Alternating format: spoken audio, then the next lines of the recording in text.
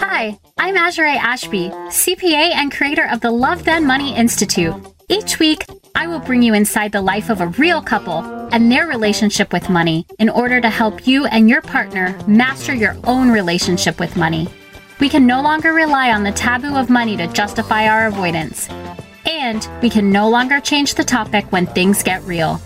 I believe it's time we take our financial future by the reins and take control of the money conversation. And we do that by actually having the conversation. So get ready to listen, relate, and be inspired to achieve your financial dreams together. Because you know what they say, first comes love, then comes money. So let's do this.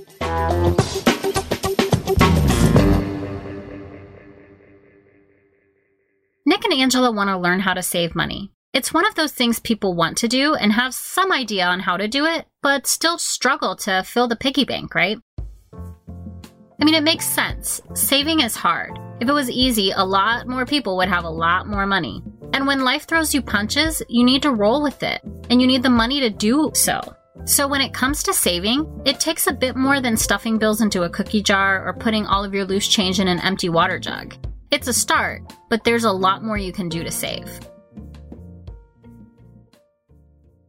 Today we will talk to Nick and Angie about their money stories. Both of them know that saving is something that they should be doing and doing regularly, but they just haven't gotten the hang of it yet. And a lot of times in a new relationship, it's really hard to learn how to navigate that when you are also learning to navigate how you are making financial decisions together.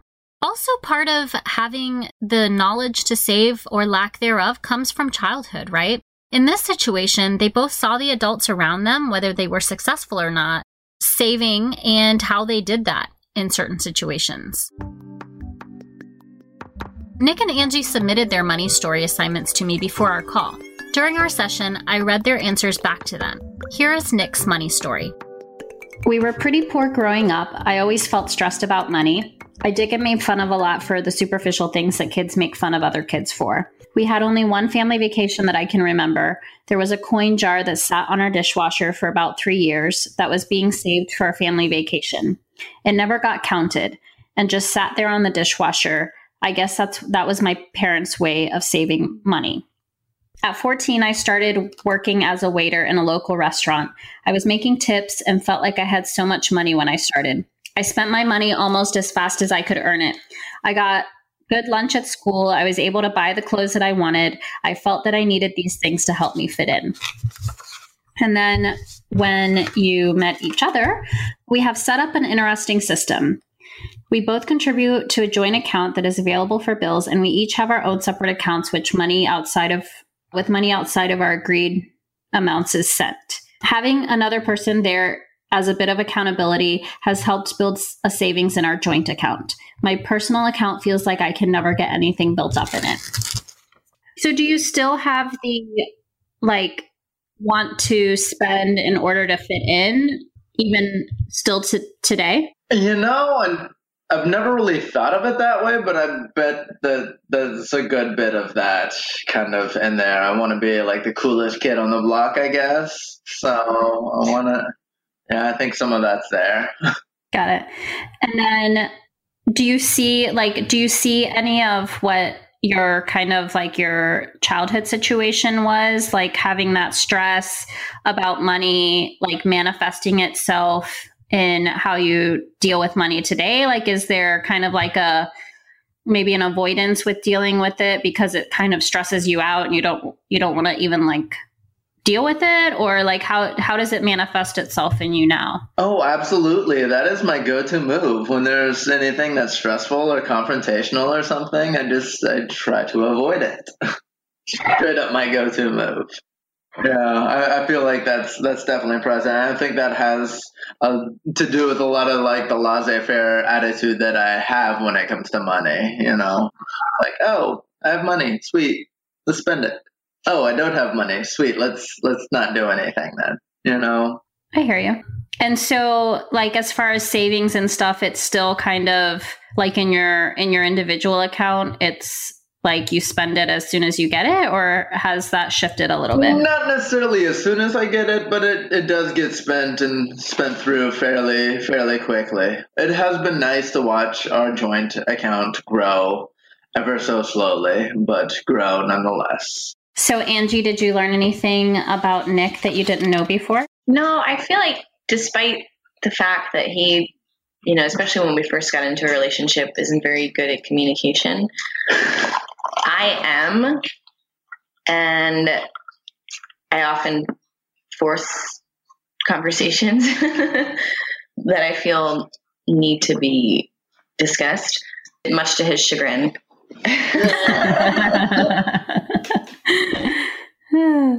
Yeah, this feeling stuff, Nick, it ends in a couple of weeks and then we get into like numbers. So I don't know which one you're going to hate more, but I don't want the numbers. I can deal with numbers. Okay. Okay, cool. So we'll move on to yours, Angie. All right. So my mother and stepfather had very poor communication when it came to money. Oftentimes, my stepfather would go off and buy some new kind of equipment or gear for his hobbies and put financial stress on the budget for the house. The stress was definitely palpable in the house. It caused a lot of tension between them. His spending led to the refinancing of the home, which my mother is still paying off. My mother was much more frugal with her money, but she would often give into the pressures of consumerism. She treated us to things that were good deals or just a little extra. These were often things that we didn't need. Neither were good at saving, so things could come down to the wire some months. As a result, I feel like I am hyper aware of the value in things, asking myself many times if something is worth the money. Unfortunately, I am also not good at saving or creating a plan to save. And then when you kind of went out on your own, you said, as a result, as a young adult, I tried my best to save money and not live paycheck to paycheck. Unfortunately, I did pick up some of those habits of spending a little extra on fun things. Being in the service industry, I was getting paid in cash and too easily spending it. I wouldn't pay attention to my bank account and would just spend as I wanted, often resulting in overdraft fees and missed payments. Once I realized how much these mistakes were costing me, I got a better system in line. I started paying attention to my account and auto-paying my bills so I wasn't forgetting them or not having enough in the bank to pay them. I would try to keep my account at a set amount so I had everything I needed to pay the bills. This didn't always happen, though. Once I realized I could be saving money, I did so and did a lot of traveling with it. So it wasn't saved for very long. So I guess I saved to almost immediately splurge.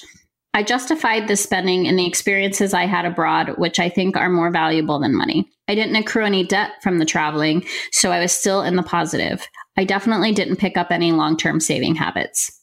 I think on my own, I didn't have much of a dialogue with myself about money. It was always so easy to pick up an extra shift or work a double, and I could make that extra money I needed.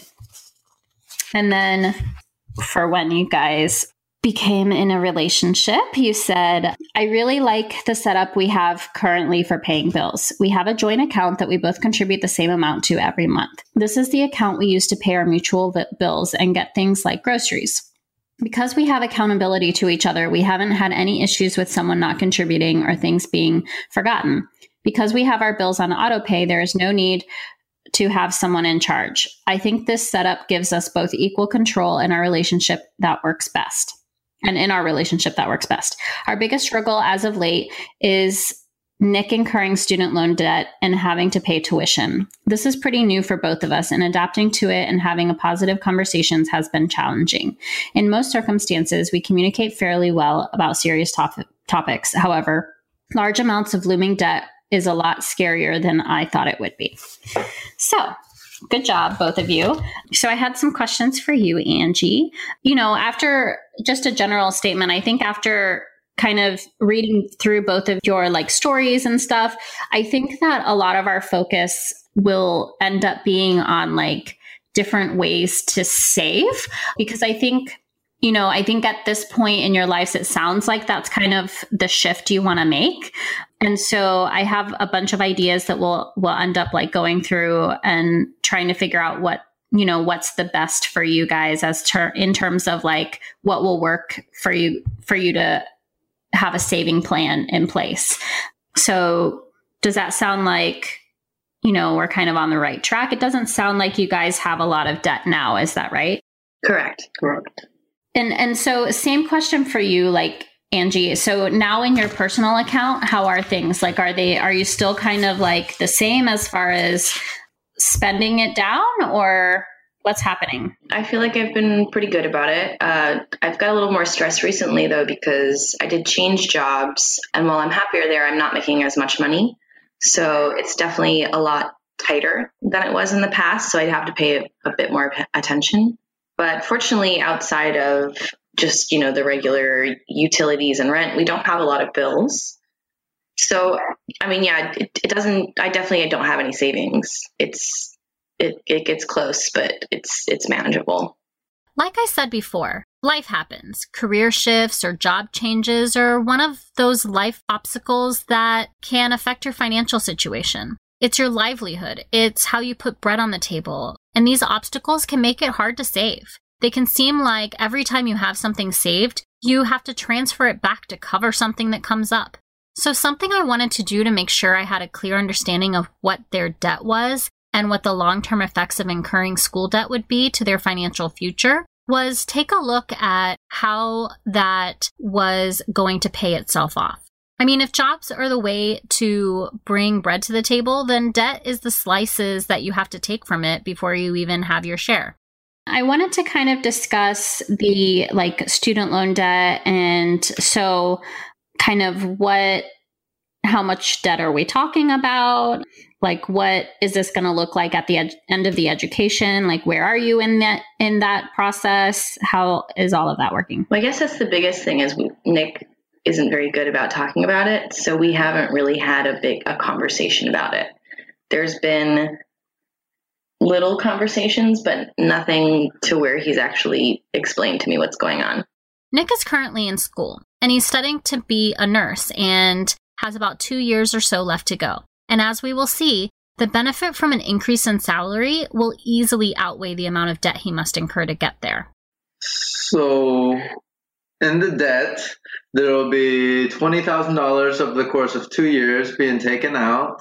Through student loans.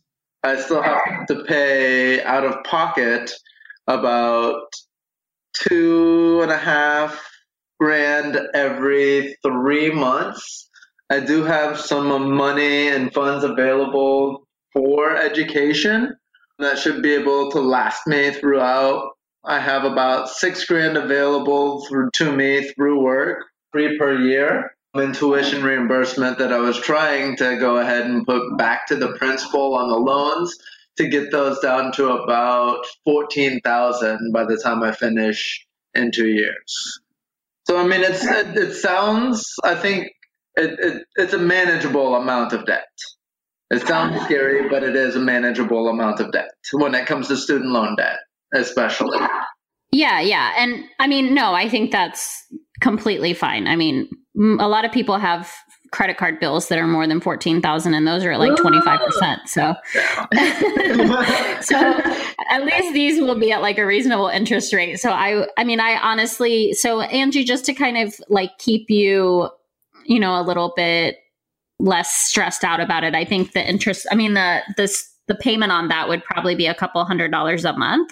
So it's not like, and you could even work aggressively to pay that off. Nick, how much is your salary going to increase, or your like earning potential going to increase from like now and then when you're done? Right now, my hourly wage is around $16 an hour. Once I finish that, as soon as I finish nursing school, it jumps up to about 28. Yeah. And so we can even come up with like, depending on how aggressive you want to get with like paying that off and how much it does stress you out, like we can even come up with, for a year or so or 2 years, like you put all the extra money into paying it off if that's what you want. But, in general, student loan debt is somewhat pretty low interest depending on what kind of student loans you have. So it's not the worst debt to have, but I understand like it's stressful to just have debt in general. But given the fact that the income will be higher, it shouldn't really like break you guys from an income perspective and like being able to pay the bills and stuff like that. So Cool. So, okay. So Nick, did you learn anything about Angie through like what I read or? Through like her backstory, we've kind of communicated a lot about that and a lot about her relationship with money. I feel like I think the biggest revelation today is that she's vulnerable too. I'm not Stone. Oh my God! I thought you were like this magical Wonder Woman like character, like Gal Gadot, just throwing it down, She is. I mean, come on. Angie is a superhero, and everyone's a hero in their own kind of way, right? And it is so sweet that Nick sees his girl in this way. But being able to be vulnerable with those you love also has its place. So if communication is Angie's superpower, then Nick's lack of communication must be her kryptonite. Anyway, I think that in general, lack of communication is the kryptonite to most relationships. And I've said it once and I'll say it again and again, avoidance never works. Even though we all use it as a tool in our toolbox, it really rarely helps. It always usually makes the situation worse. And it's something that I want to help you all shift. I don't know. I guess currently the only other thing that stresses me as far as money between the two of us is, I talked a little bit about when I was a little bit younger and kind of like, incurring charges for things and not paying attention and just, paying for things you don't need to. And I feel like Nick can sometimes do that. And there's often been times where he's like, say, forgotten about something or misplaced something, and it ends in us having to pay a fee or to pay something again. So like a piece of mail or something? No, like I don't want It's fine. So I've incurred some medical bills. They are currently in collections because I didn't necessarily pay all of those. It's in total probably about $1,200 worth of medical bills. Okay, got it. Stuff like that. And then like the classes. Yeah. He signed up for some classes initially before the coursework that he's currently in, and he got stressed about it and a little overwhelmed. And instead of talking to me about it or canceling the courses before it got too far, he just didn't do the coursework, and we ended up having to pay for those classes. And that makes me not only like stressful but a little bit furious. I know. Yeah, I hear you. So okay, Nick, so what prevented you from kind of dropping the course before it got too late? Just time constraints. I literally missed the drop date by like 2 days. And I tried to drop it. It just was not successful. I'd gotten busy and I don't know what happened, to be honest. He gets distracted and doesn't have like a schedule to most things, or like he doesn't have, like a calendar or reminders of things, but he is very forgetful. And a lot of times stuff like that happens, like, oh, I forgot that this is happening, last minute. He'll be like, oh, there's this thing happening. We have to be there in 10 minutes. Got it. Is it also like, so I know, like, as I was working through some of like my money issues and stuff like that, and I mean, I still do this even sometimes when it's not even money related, is like, I have similar, Nick, like to you, like, I like to avoid things because they're going to be hard or annoying or too much, like too intense for me.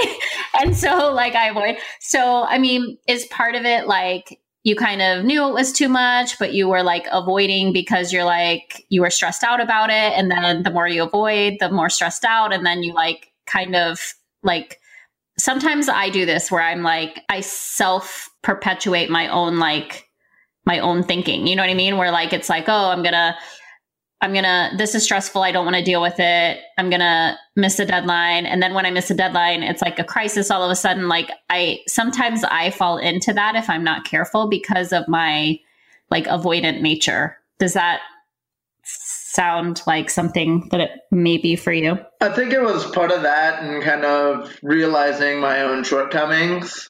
I think the combination of the two just kind of shut me down a little bit. Yeah, I mean, I think that makes sense, and it sucks, but I think part of hopefully what you guys get out of this is that vulnerability aspect that, you know, this stuff, instead of kind of like taking that stress on yourself, Nick, like hopefully by the end of this, you guys will be a little bit more like seasoned at like talking about this stuff together and knowing that, you know, it's not going to end in a fight. It's not going to end in, you know, either of you thinking differently of each other and stuff like that. And then hopefully like next time something similar comes up, you guys are at a place where you can be like, hey, this is what's happening. How are we going to deal with it? And I think, you know, the first step here is I'm glad we're talking about it.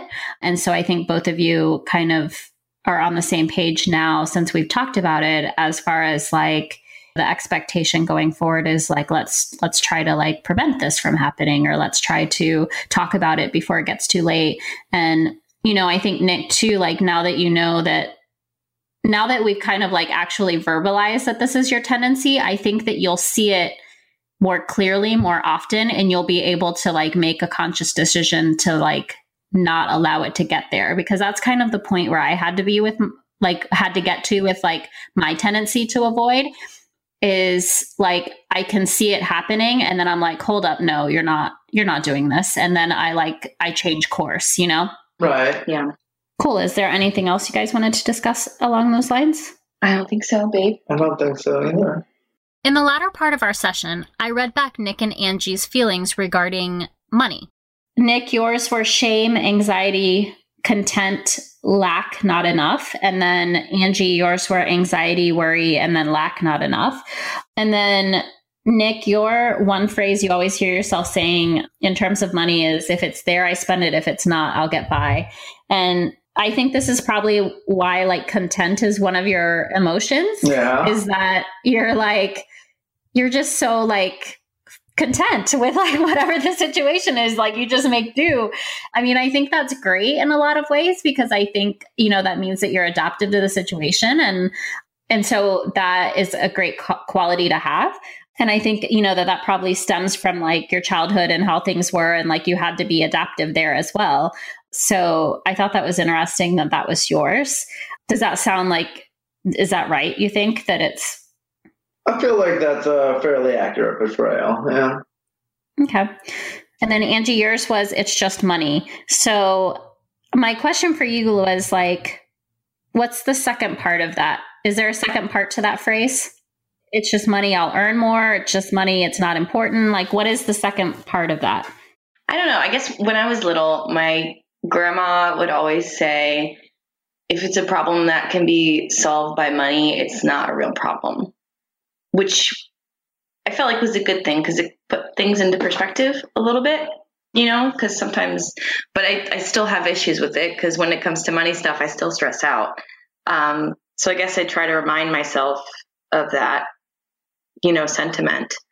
But also at the end of the day, you know, it's just money. Like there's a lot more things that are important, you know, health, happiness. I think that makes sense. That's what my next question was, is it like, is there a second part, or like, is this what you say to yourself, like when you're feeling anxious or worried about money, or if like you... Yeah, I would say it's more that, just kind of trying to remind myself of that sentiment my grandma tried to instill in me.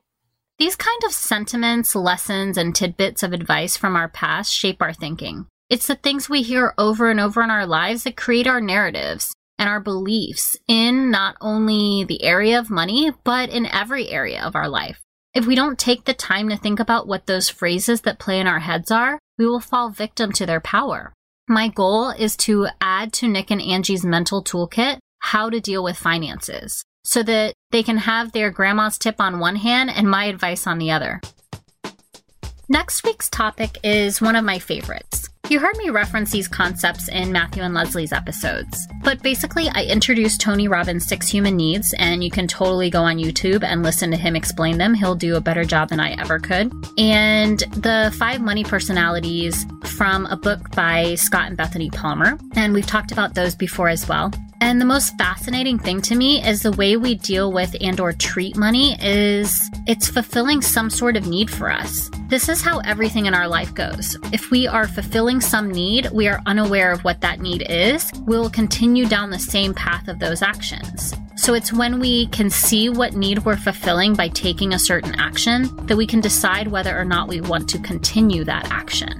After I explained it, I think they found these things to be pretty straightforward. Do you have any questions on any of the ones that I talked about? I don't think so. They are. It's cool because, like you said, they're pretty like self-explanatory and simple. They're easy to digest. The concepts. Cool. Good stuff. My goal in these next sessions is to get Nick and Angie to be in a place where they are at the very least monitoring where their money is going and begin to save towards their future goals. The next time on Love Then Money, I talk to Nick and Angie about how their money tendencies fulfill their needs. You won't want to miss it.